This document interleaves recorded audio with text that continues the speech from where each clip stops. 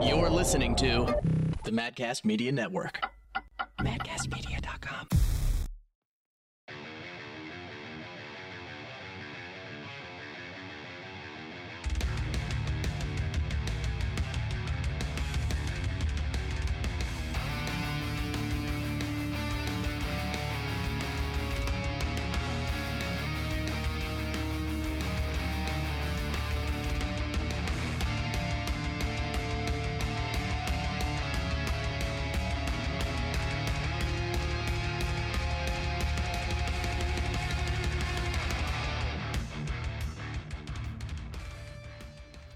Welcome to Super Arrogant Bros, recorded on May 16th, 2020.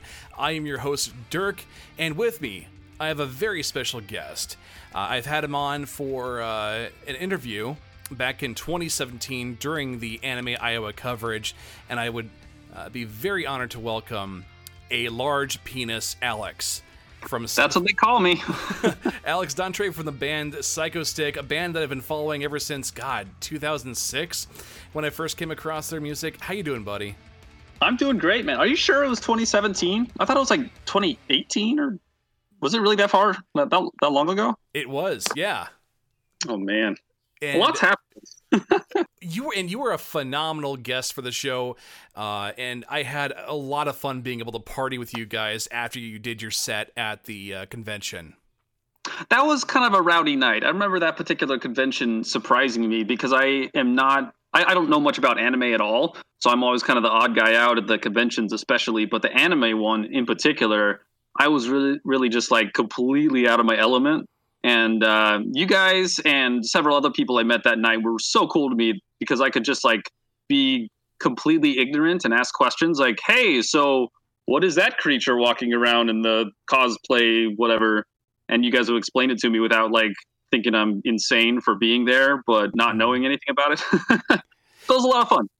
Well, and you and everyone else was fitting in quite well with what was going on. Do you have any special memories or anything you want to bring up from that convention? Yeah, this wasn't the convention necessarily. It was like the after party thing. We kept visiting.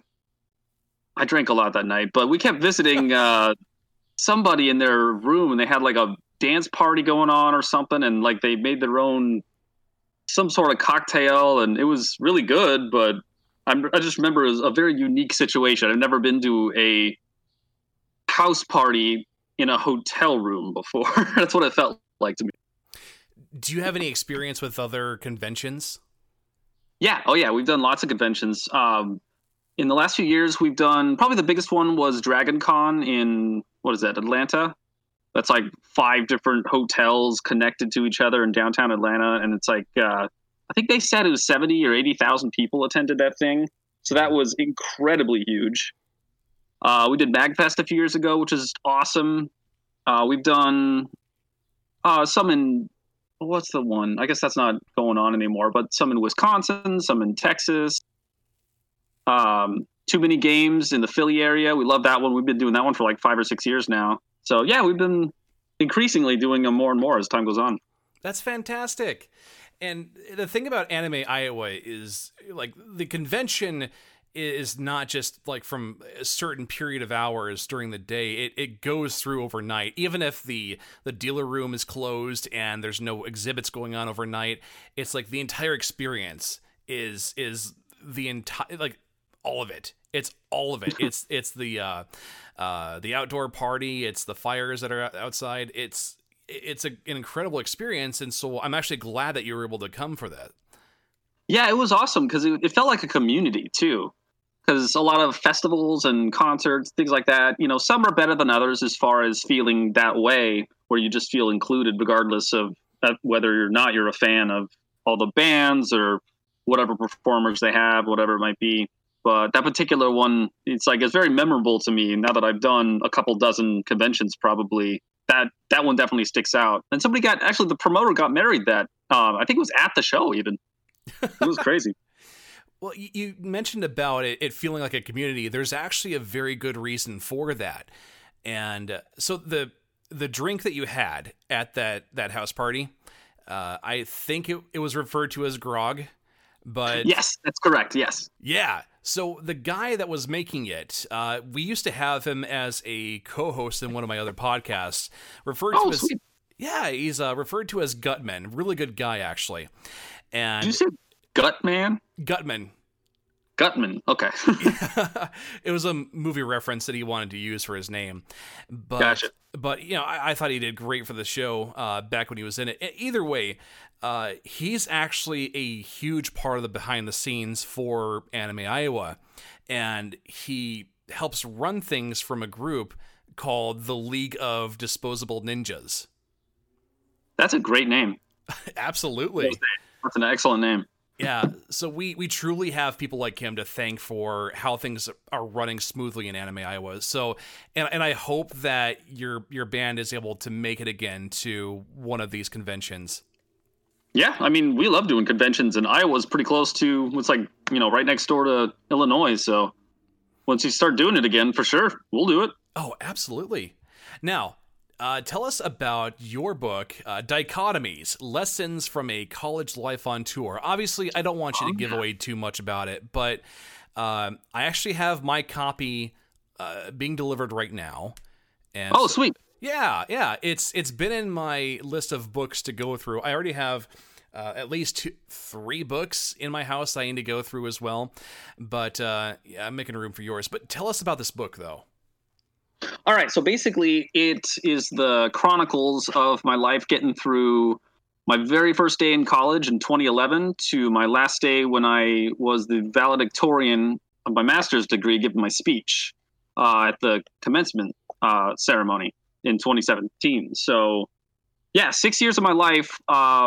We went all over the U.S. a whole bunch of times on tour. We went to Canada, we went to Wales, Scotland, England, all these different places, and I was taking all these classes while performing on tour for those 6 years. And basically we played over 500 concerts in those 6 years, and I completed I think it was something like 50 classes. Oh my God. So it was a busy time for me, but the book, each chapter is a different year. So it starts with chapter 2011 and then chapter 2012 and so on. And I just talk about the kind of the two worlds colliding with academia and with the music world. And it's a very kind of a frenetic, a very frantic read, because I want to jump back and forth with tour stories and some crazy thing that happened with a fan or whatever it might be, and then start talking about how I got my algebra test coming up next or whatever it might be. So it's a pretty wacky story and certainly unique. If nothing else, it's definitely unique. It definitely is. And what I'm getting from the way that you're talking about this book is that you can actually pursue the aspirations that you have, even when you have all this shit that's getting thrown at you. Yeah, that's exactly why I chose Dichotomies as the title too, because nobody thinks about the touring life and getting a master's degree in it being the same world, and they're thought of very differently. So the way I want to approach things in my life personally is I don't want to give up one goal in order to achieve another goal. So when I decided to enroll in college, I wasn't ready to stop touring. I don't want to stop playing music, so I didn't. And this book is my proof that it's possible. So if someone chooses to do multiple things with their life at the same time, why not do both? You don't have to stop doing one just to accommodate another. Absolutely. And I think that more people need to have that kind of attitude for the projects that they're working on. Well, I hesitate to say need to, because, if someone chooses to because they want to, then absolutely, I'll encourage it. But everybody's different. So if somebody, if other people want to focus on one thing at a time, that's totally cool. It's just personal preferences. For me, I like juggling things, apparently. Why is that? Because I am interested in so many different types of things that it's not that I get bored, but I need a challenge. I need a challenge in my life. And I explained that a little bit in the preface of the book as well, talking about how it's not that I was bored with touring by 2011. It was just that it didn't seem like a challenge anymore. I needed to explore something new and kind of see what I'm made of. So that's why I got into that. And so since you have graduated, what have been your goals or pursuits outside of the band? Oh, okay. I have several things. So I graduated in 2017 with my master's. 2018, I gave a poster presentation at my university. That was basically, I adapted my master's thesis into a poster so that I could present it at this scholarly exchange kind of presentation thing. And I got an award for it. So that was really awesome. Wow. And then in 2019, so last year, Dr. Forbes, who I talk about in the book somewhat, he was the chair for my master's program in business psychology. And he recommended that I get into, or at least apply to teach some psychology classes at Franklin University. And you'll understand when you get to the part about Dr. Forbes, but when he recommends something, you take it seriously because he's possibly the most well-read person I have ever met. And he's just wildly intelligent and very inspiring to me. So he's a really great mentor. So when he suggested that I at least apply and see if I can try it out to see if I like it, I was like, you know what? I'll give this a shot. So I applied, and they took me on as a psychology undergrad professor. Wow. So I've been doing that since last August, and I'm on my, fifth class now? So now I'm teaching neuropsychology. Oh my God. That's fantastic. Thanks, man. And I also I am working on wrapping up my first academic article to be published. Hopefully, I'm actually working with another person at Franklin to try to kind of go in a slightly different direction because it's been a struggle trying to get it published. Because who knew peer-reviewed academic journals are really challenging to get published? So it's been a welcome challenge, but a little bit of a struggle just trying to adapt how you approach the literature in a way. So I'm getting close, I think. So with any luck, in a few months, I'll be able to say that I'm published as well. Wow. I need you to do me a favor, and once that happens, like once you're published, is there going to be any way for me to be able to read the material? Oh yeah. It'll be. Well, I don't want to get ahead of myself, but if and when it's published, it'll be available through the journal, and you can read the abstract, which is in the academic literature world. The abstract is just the summary, basically, and typically the summaries are available to anyone, and then you can either go through some sort of database to get the rest of it or whatever. But I mean, I'll send it to you. It's no big deal. Oh, I would love that. I would absolutely love that. And for purchasing the book, is going through psychostick.com the most supportive way to buy the book? Yes. So with psychostick.com, or actually psychostick.store, if you want to get directly to the merch store, that's the biggest, what am I trying to say? Like the profit margin is the highest with that particular route. However, it is also available on Amazon and Barnes & Noble, and it's available all over the world as a print-on-demand product. So they have printers, and let's say if you live in England, for example, they have printers in England that are printing it there, so they don't have to actually ship it to England and then sell it. So that way it costs significantly less for the person who lives in England, and that way you don't have to, spend all the money getting it from us here in the U.S. all the way across the pond and everything. So, but if you're if you live in North America, basically, if you buy it from the Psychostick store, it's a higher profit margin for me. So that's fun. Good, because I actually bought it through the Psychostick store. Awesome, thank you. So for $15, you're getting the paperback book plus a digital copy. Is that correct? That's correct. Yeah, all the physical copies that I sell always come with a digital copy. And I explained my reasoning for that in one of the later chapters. Basically, I don't see the point in trying to sell physical media without anything in the...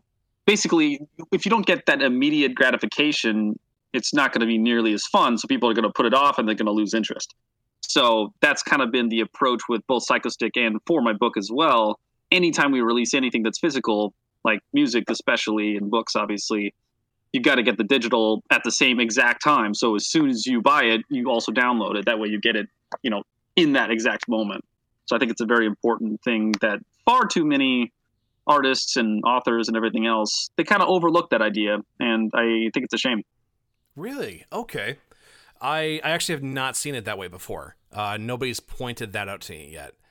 Yeah, exactly. That's something that I'm trying to get across to the world. It's a psychological quirk that humans have to where if you wait, you become less excited over time. It might be your favorite band in the world, but if their album's coming out in 4 months, you might put off that pre-order for a couple months, and then all of a sudden you're like, oh, I'll get to it. It's not nearly as exciting. But if you see something and then immediately you have the option to download it and listen to it immediately, that's way more exciting. You'll do it in the moment.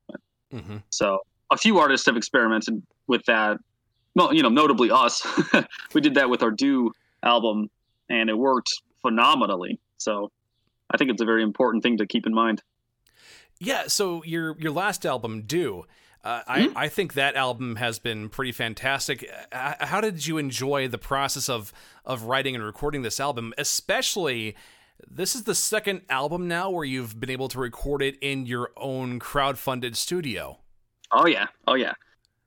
So writing albums, it's kind of funny. Historically, years ago, when we were doing, especially with Sandwich, for some reason, Sandwich in particular, we had a very cognitive approach to it. Like, all right, we are now in songwriting mode. We're going to write this album. We're going to release it. And so because of that, that was kind of our focus for several months. I don't remember how long it took exactly before we were able to track everything, but it was exhausting. The album was very long. There's like 24 tracks on Sandwich. And... Yeah. We're all very proud of it, but at the same time, we were also tired. Some of the songs, I feel like they could have, musically they're great, but some of the songs, they might not be as funny as they would have been if we weren't, like killing ourselves just to finish an album. So we made kind of a conscious approach to kind of step back and make it a little more fun with our later, more recent stuff with Revenge of the Vengeance and Do in particular. So we're doing it without an actual objective in mind. We're writing songs specifically for the fun of it, to write the best piece of work that we can do, and then we can compile an album over time, versus okay, let's really focus and finish an album, because it takes all this pressure and puts it on, and then it makes it more challenging to make it a fun album and makes it more of a heavy project. It makes it work basically. Yeah. So especially with Do, that was a lot more, we were cognizant of that whole idea. So it was just like, all right, well, let's write some songs. And then once we realize that we have like 2/3 of an album already finished, we're like, oh, wow. Yeah, let's write a few more and then get this album done and put it out. And it just made the whole process so much easier and just more relaxed too. So I think that really, it made the songwriting kind of shine a little bit more. Do you think it feels like the structure is forming itself in a way? Yeah. It's funny, we don't really do concept albums, but our albums seem to have concepts behind them. So like I was just talking about Sandwich, like half the songs of that album relate to food. And that's because we put it out in 2009 and we had just started touring a couple years prior to that in 2006. So our first years out on tour, we were always hungry. And we just didn't have any money because we were just dead broke from touring, and we just not pulling a lot of people at shows, not selling much merch. We're just learning how to tour effectively. And so because of that, we didn't have any money and we didn't buy much food either. So like it just became an album about food. Whereas with Do, we kind of accidentally wrote a concept album about wanting to be lazy. And that's kind of why we called it Do, like you gotta do stuff. That wasn't directly the reason behind it, but that was, I think, sort of a subconscious thing. And so we have songs in there talking about like introvert party time, where we're trying to avoid people. And we have the song Adulting, where it's a little more on the nose as far as, just not wanting to do anything that takes effort. Yeah. We don't want to do adult things. So it just, yeah, we accidentally wrote an album about lamenting that we can't be lazy. Now, when I was opening in the liner notes for Sandwich, I was starting to realize that it's not just one guy who's writing all the music either. It feels like all the band members get to have their opportunities to write some of the material. Is that still the case?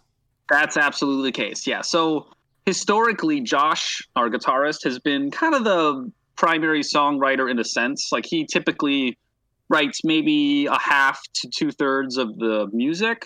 Maybe not so much in recent years, but usually maybe about a half, I would say.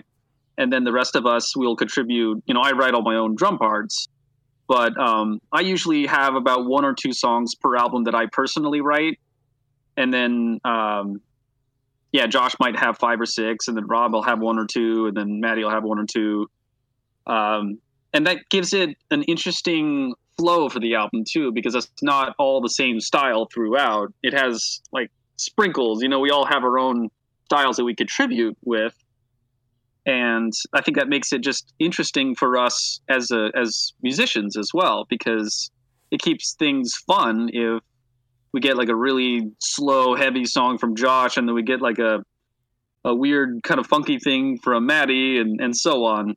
And then I'll write, you know, I wrote Bruce Campbell, and that's just, I don't know what the hell that song is, but it's an oddball for sure. So speaking of your opportunities to write in the band, can you talk about some of your favorite material that you've written? Yeah, so I did the song Red Snow in 2007, I believe it was, and we were writing basically a whole EP for, it's like an anti-Christmas album, and a lot of the songs Josh had written, and then I wanted to write a song just kind of pointing out the fact that it doesn't make any sense when you have these songs like The Day Santa Went Crazy. It's like, why did Santa go crazy? Everyone loves Santa. Like, Rudolph should be the one that goes crazy. He's the one that everybody picked on. Yeah. So I wrote this really just dark and brooding, aggressive song. It's like slow and just like driving throughout. And I just tried to make it as visceral as possible. And I think the peak of the song is the line, what is it exactly? It's something about feel my knife on your throat and I'll grin, put a happy face under your chin. So basically, I wanted to make it as visual as possible. Like Rudolph is now a psychotic killer, like slitting people's throats and snorting cocaine and then shooting up the North Pole. So, yeah, I don't know what happened there, but it's one of my favorites because it's just so incredibly dark that it's a really interesting contrast to go from, you know, happy, funny songs that we usually write and then just like this really just brutal kind of depressing song in the middle of it. So how does it feel when you have these lyrics written up and you get to see it performed by Rob? Like, how does that feel? Oh, that's awesome. One of the best things about our band in particular is that I think over the years we've gotten better and better about not being so gung-ho about the original lyrics, because we require all the Psychostick songs to have a mix of both good music and funny lyrics. And that's kind of our thing. It's got to be both. It can't be one or the other. Like, if you phone in on the music, it's not going to be nearly as powerful as a well-composed song, but it also needs to be funny. So it's great when I can write lyrics and bring it to the group, and then I'm not so vulnerable that if anyone changes a lyric or has a better idea for a line, I don't get offended by that or anything. It's like I've gotten, we in a whole group, I think we've gotten a lot better about bringing it to the team and saying, all right, how can we improve this as a team? So I might get it 80% of the way there with the lyrics, and then we'll just kind of fine tooth comb kind of thing and make it even better. And in the long run, I think that's actually made a lot of the songs quite a bit better. Actually, one song in particular, it was a one that I wrote, I think it was Passive Vengeance. I wrote an entire song. I did all the music and all the lyrics and brought it to the group, and I was not happy with the lyrics. I thought they sucked. And so I brought it to Josh and Rob and just basically said, all right, I like the music. I love everything about the composition, but I don't like the lyrics. Can you guys just listen to the instrumental and write different lyrics? You know, perhaps to the same melody, but I just thought they would do a better job with that particular composition, and they killed it. They did such a good job. And so that song, I think, is way more timeless because we worked together as a team, and we were able to, I could bring crappy lyrics and they could fix them without feeling offended or having it so close to the chest where it's like, oh, I wrote this. I want it to be my song. It's like, I don't care about that. I want it to be our song. I want it to be a Psychostick song. I love that mentality because that also makes it so that any kind of ego has to be given the boot. Yeah, and typically we're pretty good at that. It's not 100%. Sometimes we might get a little bummed because we thought we really wanted to have it one way or another way, but generally speaking, we're getting better and better with that, and I think it really shows with the music as well. So I'm really happy to be able to report that, just as a musician, that we can work as a team and be so effective with it. Well, yeah, and your band is a relationship between four different dudes, and like everybody has to make their own compromises. Like I have to do that for my shows as well. So it's all about how you run it. Yes and no, except I prefer not to think of it as compromises. I prefer to think of it as, since we are a team, we all have our kind of specialties in a sense. Mm-hmm. It's not that I compromise by allowing other people to put in their 2 cents when I bring an idea to the table. It's that they can help to make it better. So it's kind of it's the same thing on paper, I guess you could say, but it's a different way of looking at it that, in my view, is a lot more conducive with getting the best out of everyone. So it's less, feeling nervous, like I don't want to offend this guy, but how do I say that this part could be improved? It's not like that. It's more like, ooh, that's great. Let's make it even better. That's a healthier mentality. I like that. I think so. Now, your band has gone through a couple different bass players. Correct. And Maddie, though, it's at a point, it has been to this point for a number of years now, where if Maddie was no longer in the band, it's not going to feel the same to me. So the band has existed for 20 years, and Maddie's been in the band since 2010. So he's been in for half of the duration of this band. So he's the bass player. Yeah, and it's not even that. It's like Maddie just fits the style of Psychostick for me. Absolutely. And what I want to know is, how did you guys decide or realize that Maddie was a fit for your band? Okay, that's a good question. Let's see. In 2010, I had reached out to Billy Reimer from the Dillinger Escape Plan because he's, one of my favorite drummers ever. And I was just kind of casually chatting with him here and there on, I think it was MySpace at the time, actually. Mm-hmm.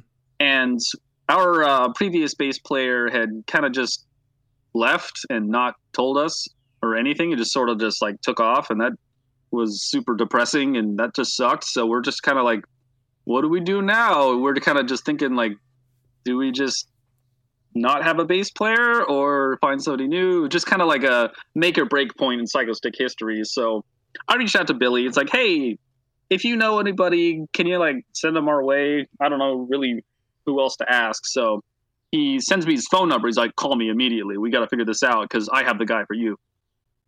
So I'm like, oh shit, I'll call Billy now. All right. So I chat with him, and he's like, I got your dude. And it's like a dude that he grew up with, Maddie, on Long Island. And so what they did was we sent them 3 songs. One of them was Orange, the song Orange. And then it was 2 other ones. I forget which. But we said, all right, learn these 3 songs and record yourself playing them. And that'll be a sort of our tryout or whatever, because we lived across the country. So he did. And he sent us the video with him, and it was like a lot of fun because he had the energy. He was playing the parts, but he had a smile on his face too, just like happy to be there. And then at one point I saw Billy like walk behind him and start like, moshing sort of. And it's just like, it had a really healthy excitement to it. And it was just really cool to see that. So at that moment we're like, all right, yeah, let's bring this guy on tour. And so a couple months later we were on the road, and he played his first show in Atlanta. Maybe not Atlanta. It was like outside Atlanta or something, but Georgia in any case. And so yeah, we started playing with him, and he was the new guy for a while, of course, because being in a group that's been around for 10 years with the same members, of course it's going to be it's going to take some time to acclimate and find your core spot and find your place in the group. But they just kind of evolved over time, and now he's just a member that you can't remove Maddie from Psychostick anymore. It's like the four of us. It's like that's the core. You got to have us as four members, as far as I'm concerned. Because if we had to start over with a new singer or bass player, or guitarist, it's like that sounds exhausting. Let's just stick with what we have. Yeah. What we have is working. It's great. I have zero interest in changing anyone. Do you mind if I bring up my favorite memory of this dude? Yeah, let's do it. This was in Iowa City when you guys were doing your tour, playing the entirety of We Couldn't Think of a Title. Oh, yeah. And it's one of my favorite shows from you guys. But during the the Picador? What's that? Was it the Picador or Gabe's or Gabe's? What's the name of that? Gabe's. Yeah. Okay. All right. Yeah, continue. and you actually had Frontal Assault opening for you too. Oh yeah. And I've had them on my shows a few times here and there. Awesome. But during the instrumental and during the breakdown specifically, Maddie was stomping around and playing the bass, and I'm all the way up front, and I notice, okay, he's actually stomping closer towards me. Oh shit, he's getting closer. And you know that kind of like nervous laugh that you give because all this energy is like thrown right at you. And he's continuing to stomp closer towards me. The next thing I know, his face is at mine, and he goes, "You smell good." It's so dude. It's one of my favorite memories of going to a concert. And so every time I go to a show, Rob gets tired as shit after the show because of how much energy he's having to put out from being the frontman. For sure. Yeah. But every time I go and talk to you guys or just chill out with you, like, you're completely personable.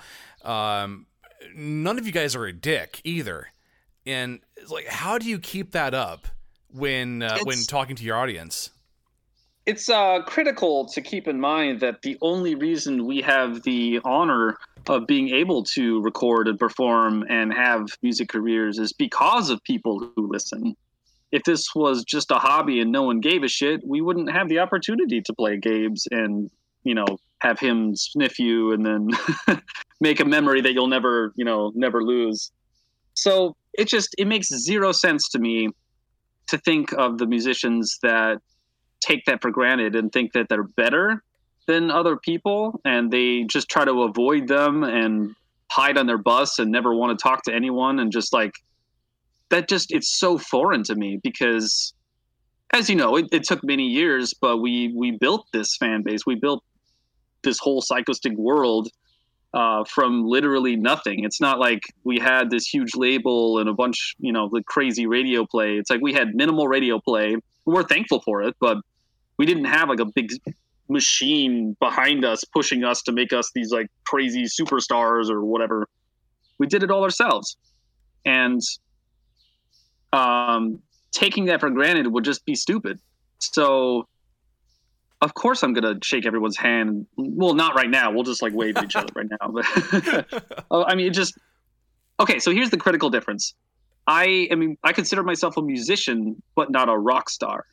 Because I actually say that in my book. I point out that I think rock stars are like these imaginary people that you only get to see on documentaries. And they're like too cool, like they're too big for anybody and they don't give a shit. They just kind of blow everybody off. It's like, fuck that, man. Like, that just sounds like a terrible way to live. Just why? I really value humility. I think that's a very, very important quality in artists because I wouldn't have a career if it wasn't for you guys. So why the hell would I be an asshole to you? Well, I don't know. It just doesn't make any sense. Like, I can't comprehend that type of thinking. And so it just confuses me when I see these idiots in interviews that are just like, oh, whatever. It's like, what are you doing? Yeah. I've actually had that happen with, an artist that I interviewed, or at least tried interviewing. It was set up for me back in 2013. I'm not going to name who it was, but oh man, I I got treated like shit by this person, and then I watched them blow off a fan, and at that point it's like, maybe I don't have to support you anymore then. Exactly. But exactly right. Yeah, and you guys have completely like earned the respect that you guys have gained. Now, you guys became more known for the song Beer. And whenever I hear it, whenever I hear Psychostick on the radio play, it's always the song Beer. Do you guys ever wish that more people would know you guys for more than just beer? No, actually, here's the funny thing. There's several ways to answer that question, but that really confused us in 2005, circa 2005, let's say, when that song started getting radio play. It's just like, wait, what? Why that song? Like, that's the song that took 10 minutes to write. And it was so confusing to us because we didn't understand at the time that, radio hits, if you will, they're happy accidents. You can't really plan. You can't, set out to write a hit and then just magically get a hit. It's like, that's not really how things work. It's kind of like a viral video in today's parlance. You can't just create a viral video. It's a happy accident.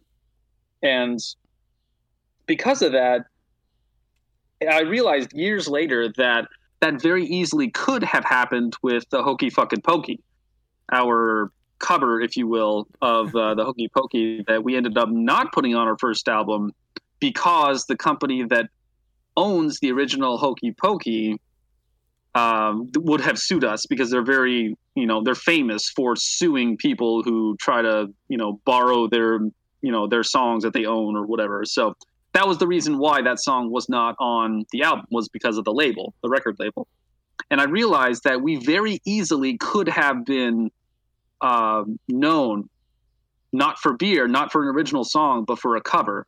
And that, I think, would have probably pigeonholed us in a huge way, because bands that are known for covers first don't seem to have the longevity in my, that's the way I perceive it, at least. And I'm not saying that they're bad bands by any means, but when I think of groups like Alien Ant Farm, the first thing I think of is that Michael Jackson cover. Yeah. Nothing against them, but that's the first thing I think of. And they have other really good songs, but that's just not what they're known for. So I'm incredibly thankful. I mean, sorry, Alien Ant Farm, but I'm incredibly thankful that at least the song, even though it was confusing at first, at least it was something that's unique that we wrote, and it wasn't just a cover or a parody or anything like that. So it's very flattering that the song that's on the radio is one that we actually wrote. Actually, now does that make any sense? Yeah, and now that you mentioned parody, it's like Weird Al Yankovic. He is known specifically for his parodies. But his originals are awesome. Like, he's so fucking good. So, yeah. But at the same time, he's way, way more popular than we are. So he has an actual career. Well, as much as he's way more popular, or way more well known, at least, like, what I appreciate about Psychostick is they continuously write their own music, or you guys do at least. Mm-hmm. And I appreciate that, because to me it makes your material much more timeless. That's how I prefer to view it as well. If we write our own music, which we've been doing primarily, that, like you said, it makes it more timeless. Whereas, we sometimes do the parodies, and those are a lot of fun. We do, covers sometimes, and those are fun. But that's not our main go-to, and it's not nearly as rewarding as an individual, as a musician. It's not as rewarding to play drums for like a parody or a cover. It's like, they're fun, but it's also kind of just like, all right, okay, let's do a real song now. That's kind of how I feel about it.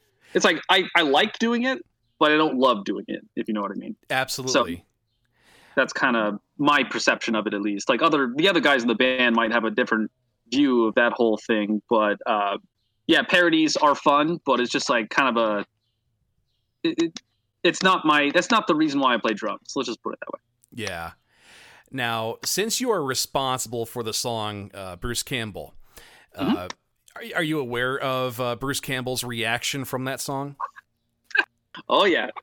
So, how did it feel getting a response from him about it?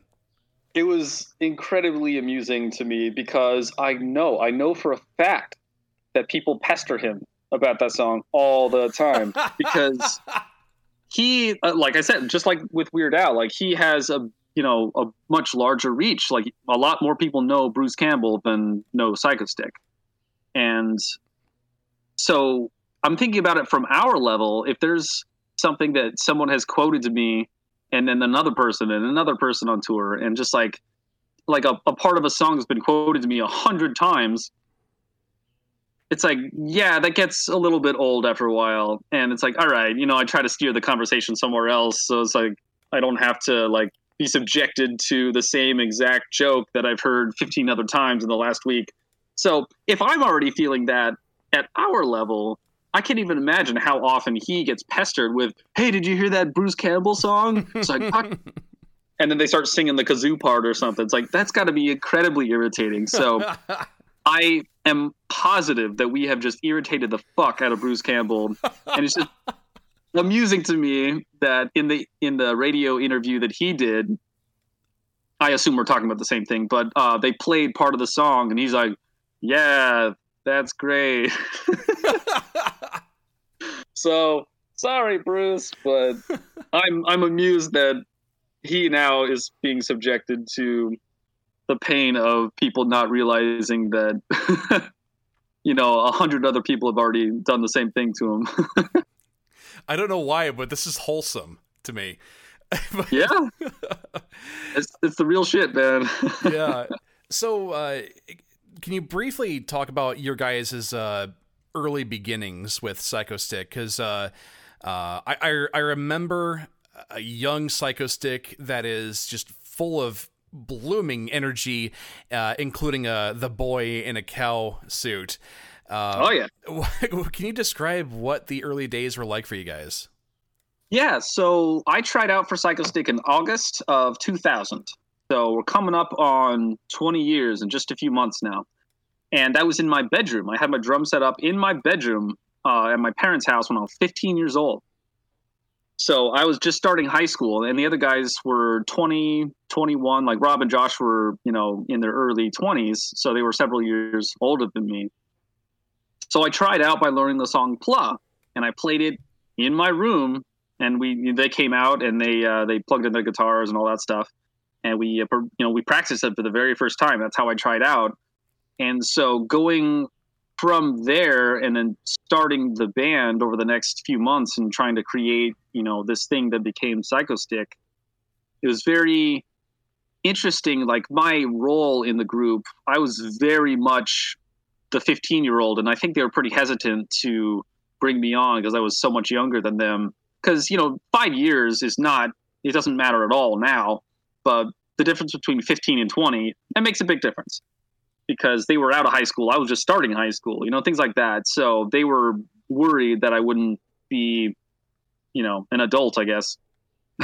Yeah. They didn't want to deal with stupid kid crap. They wanted to start a band. So I think they were hesitant at first, but I'm really glad that they gave me a shot so that we can actually, go from there.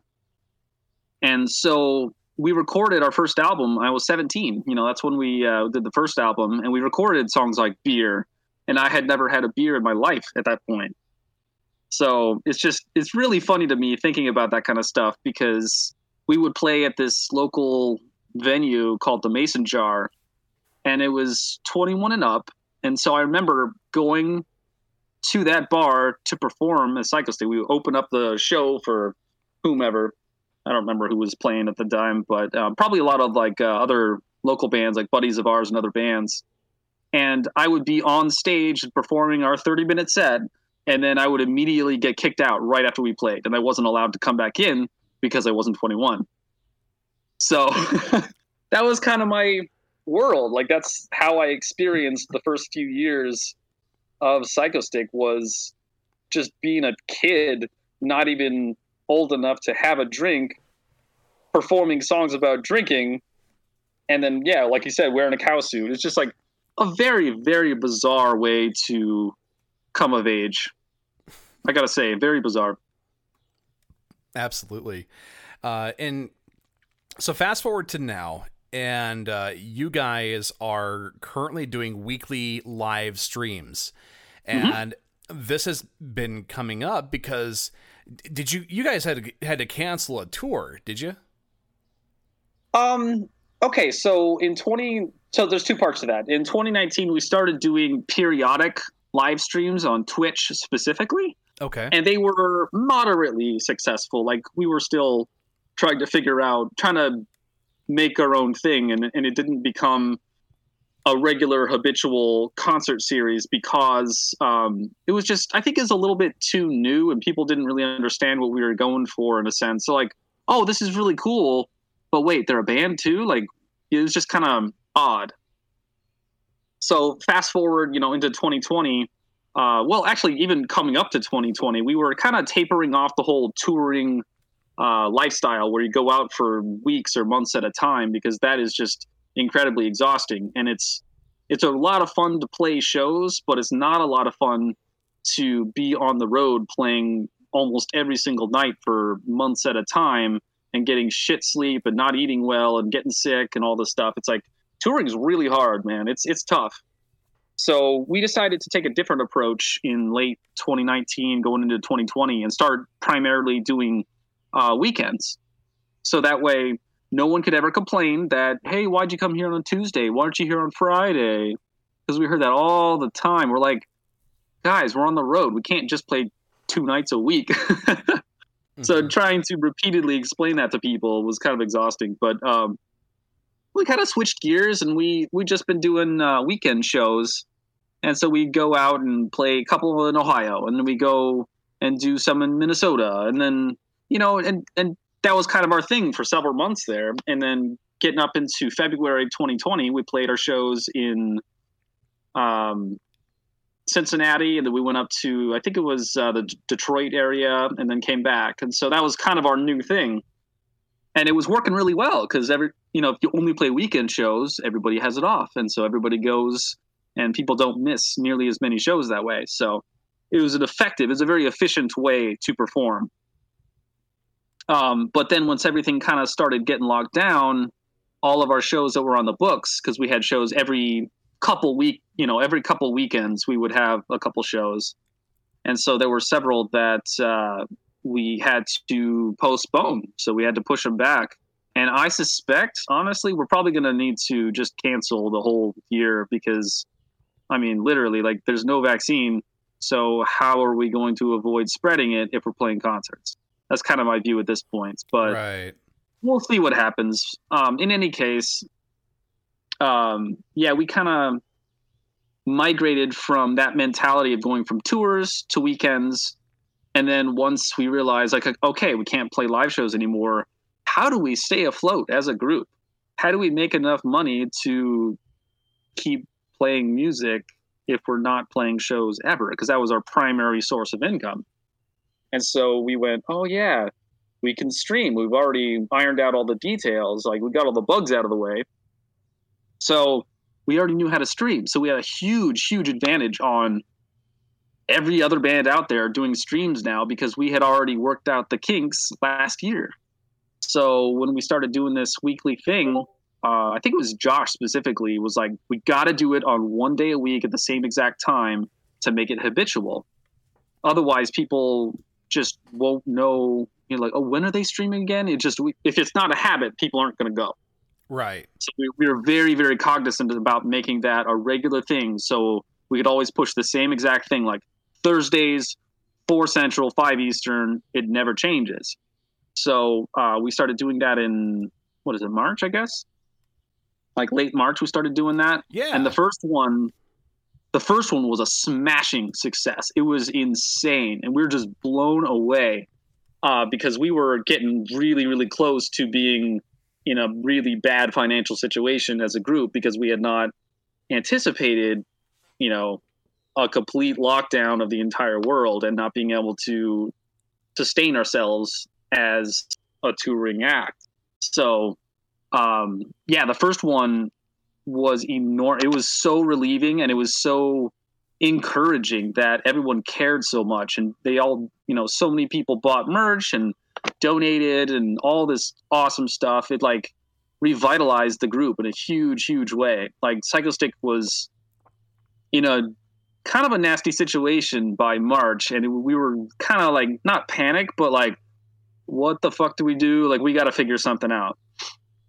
And everybody, like so many people, pitched in and helped us in a huge way, and that was enormously encouraging. We're like, all right, we got to keep doing this.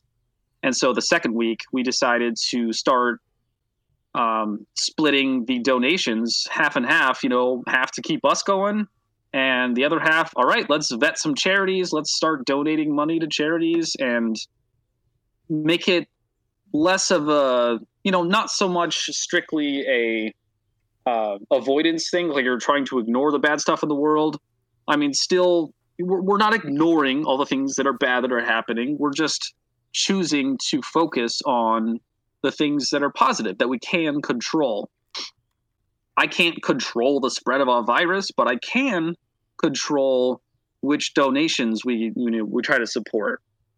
So we started doing that, and it dropped off a little bit in week 2 and week 3, but then it's been taking off enormously ever since. So by about a month in, so by the 4th one, it's been growing every single time.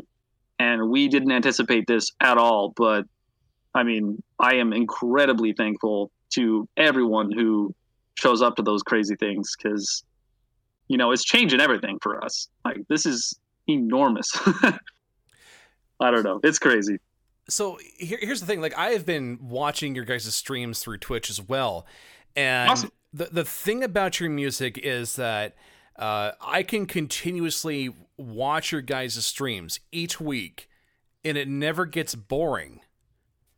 So it's like, if Sleep were to decide to do weekly streams where they're playing their 1 hour Dope Smoker, like I don't know if they're going to be able to keep up with the viewership. But you guys, it's like every time you guys stream, I'm never bored from it. Like, how do you keep some form of freshness up with all of this? Because there's a couple different ways to answer that. One is that I am lucky enough to be in a band with 3 other guys who all like gaming. I'm not a gamer at all, but they all like it. And so Rob especially loves getting on Twitch and participating in that world. So he understands the audience. He understands how to communicate with them and to make sure to keep up with the chat room and things like that. Whereas if it was just me, and let's say I was the singer, I would be far less effective than Rob is, because I wouldn't know to do that. Like, it's just not part of my world. It's becoming part of my world, but historically, like, that's just not part of my life at all. It's like, it's more of a, I'm a passive viewer of media, or I'm a concert goer. I'm not an active online media consumer, if you will. So having that knowledge because of my bandmates is incredibly important. And I think a lot of bands don't have that. So you'll have groups that are, let's say they're performing music or whatever on streams and stuff like that. That's awesome. But I suspect it's going to decline unless they figure out how to communicate effectively through that medium, because it's a unique thing. It's a different world, and it's different from concerts. So it's a skill that you have to develop for sure. But the other half of that is that we have played over 1,200 shows, like live shows, in the duration of Psychostick. And so we know how to perform. Like, we that's a skill that we've developed for sure over the last 20 years. And so we can play a goddamn live show, and that's not a problem at all. So combining those two things, like knowing how to perform and making it fun to watch, and then also communicating effectively in between songs, I think that's the magic solution. I don't know what to call it exactly, but there's definitely a combination that you got to have of both. And that's what I've been learning very quickly. And I did not know that 2 months ago, but I think I'm learning it now. Or to put it another way, you guys have the it. We have the it. So, Like I have all the confidence with our live shows. We could perform in front of any remotely metal crowd and do great. Like that's not a problem at all. Like I'm very confident with that part of it. But the live streaming part of it, that's the part that a lot of bands would really benefit from keeping in mind, and like, you know, go to other Twitch channels and look at them, like observe them and how they interact with their audience, because it's a different world and you got to know how to interact in order to do it effectively. Yeah, it takes a certain skill set and you have to develop it. Yeah. Mm-hmm. Now for the donations you guys have been receiving, so you guys have been able to sell a good amount of shirts, music, and just straight donations from people, and you're taking a good chunk of that and using that towards charity, as you just mentioned. Can you tell us about what the numbers have been like for charity, and what really what's been, I don't know how to ask this, but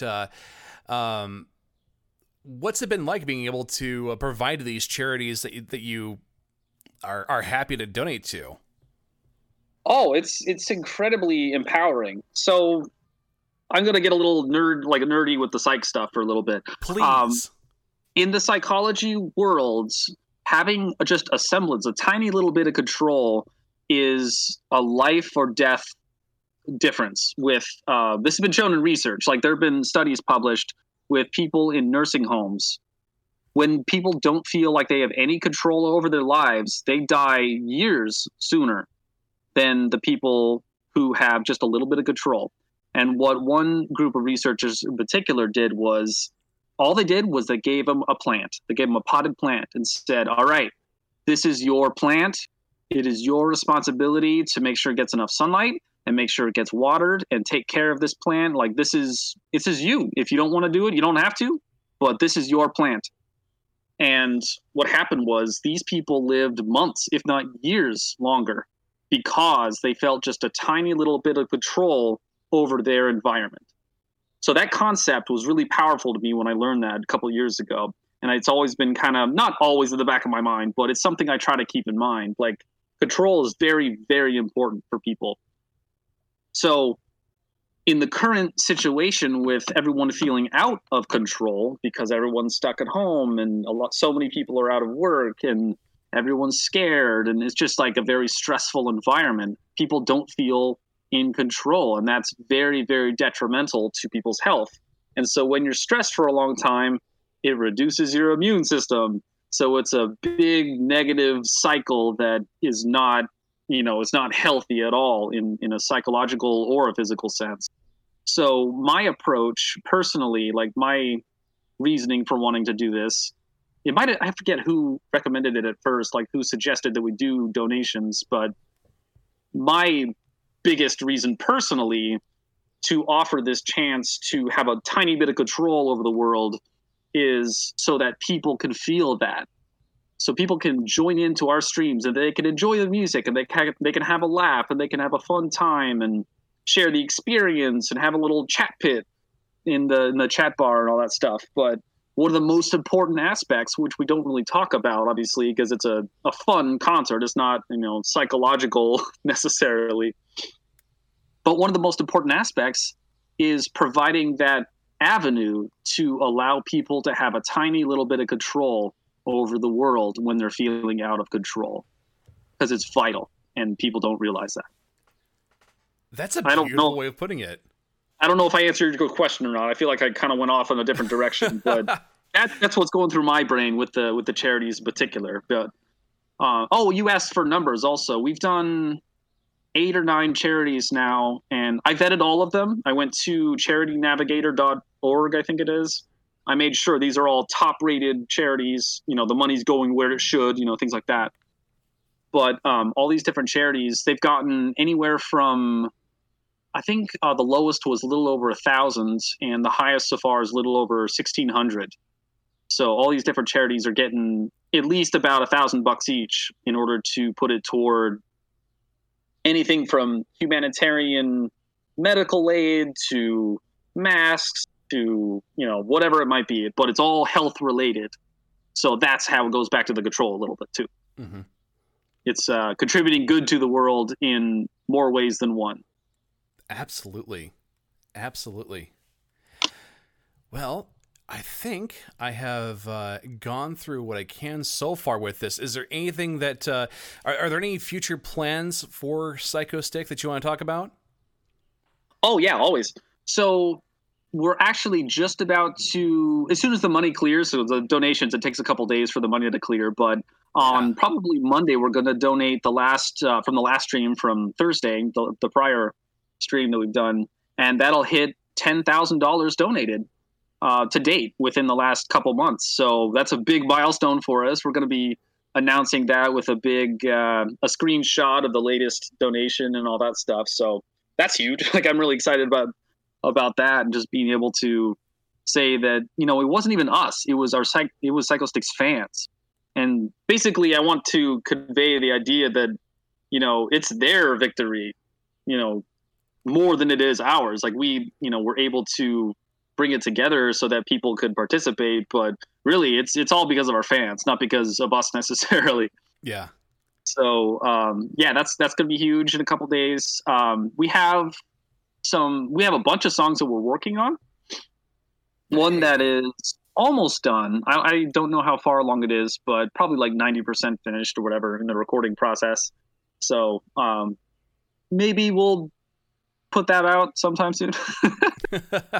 We are collecting songs in order to compile an album little by little.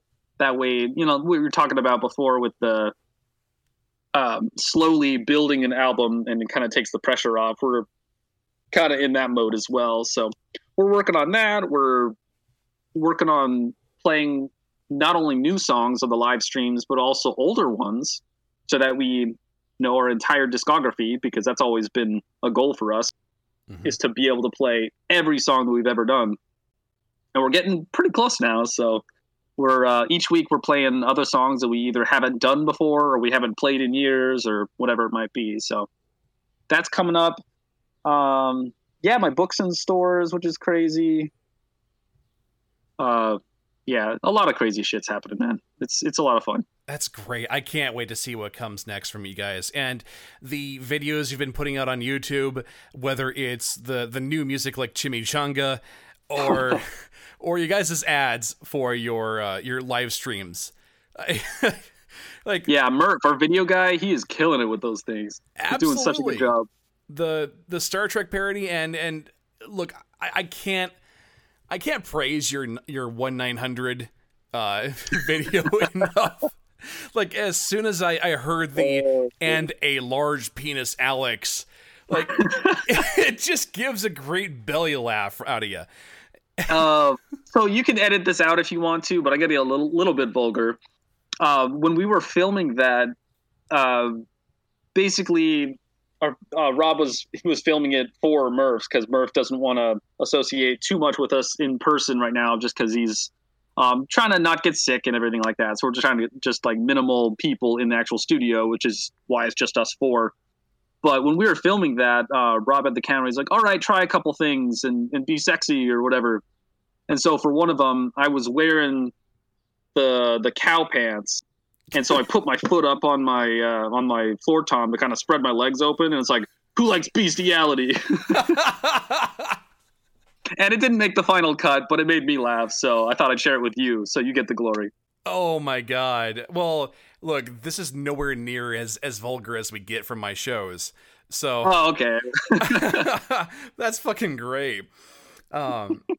So, Alex, I want to thank you so much for doing this with us here. It's been a fantastic hour of being able to just shoot the shit with you and be able to ask all these questions with you. And I hope that we get to have you again on our show. So thank you. Yeah, man, thank you too. Because here's the thing with interviews is that if you ask shitty questions, you're going to get shitty answers. So basically, my go-to when I explain this to people is if you can find it on Wikipedia, don't ask it.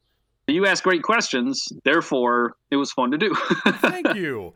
And for those, I'm pretty sure we're going to be having some newer listeners since, I'm chasing that clout that is Psychostick.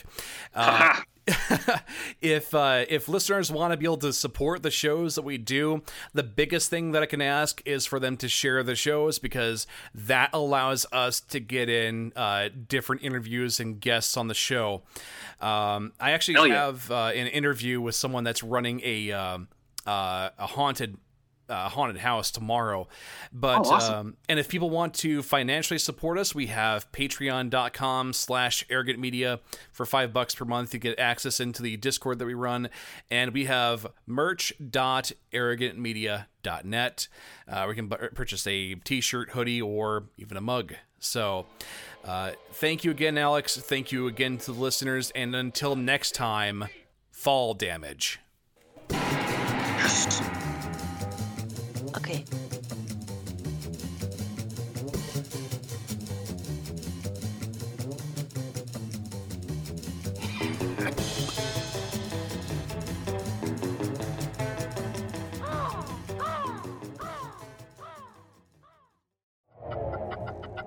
Hey there. Don't forget to subscribe to Madcast shows on iTunes, Stitcher, or your favorite podcast app. Okay, bye. Madcast Media Network.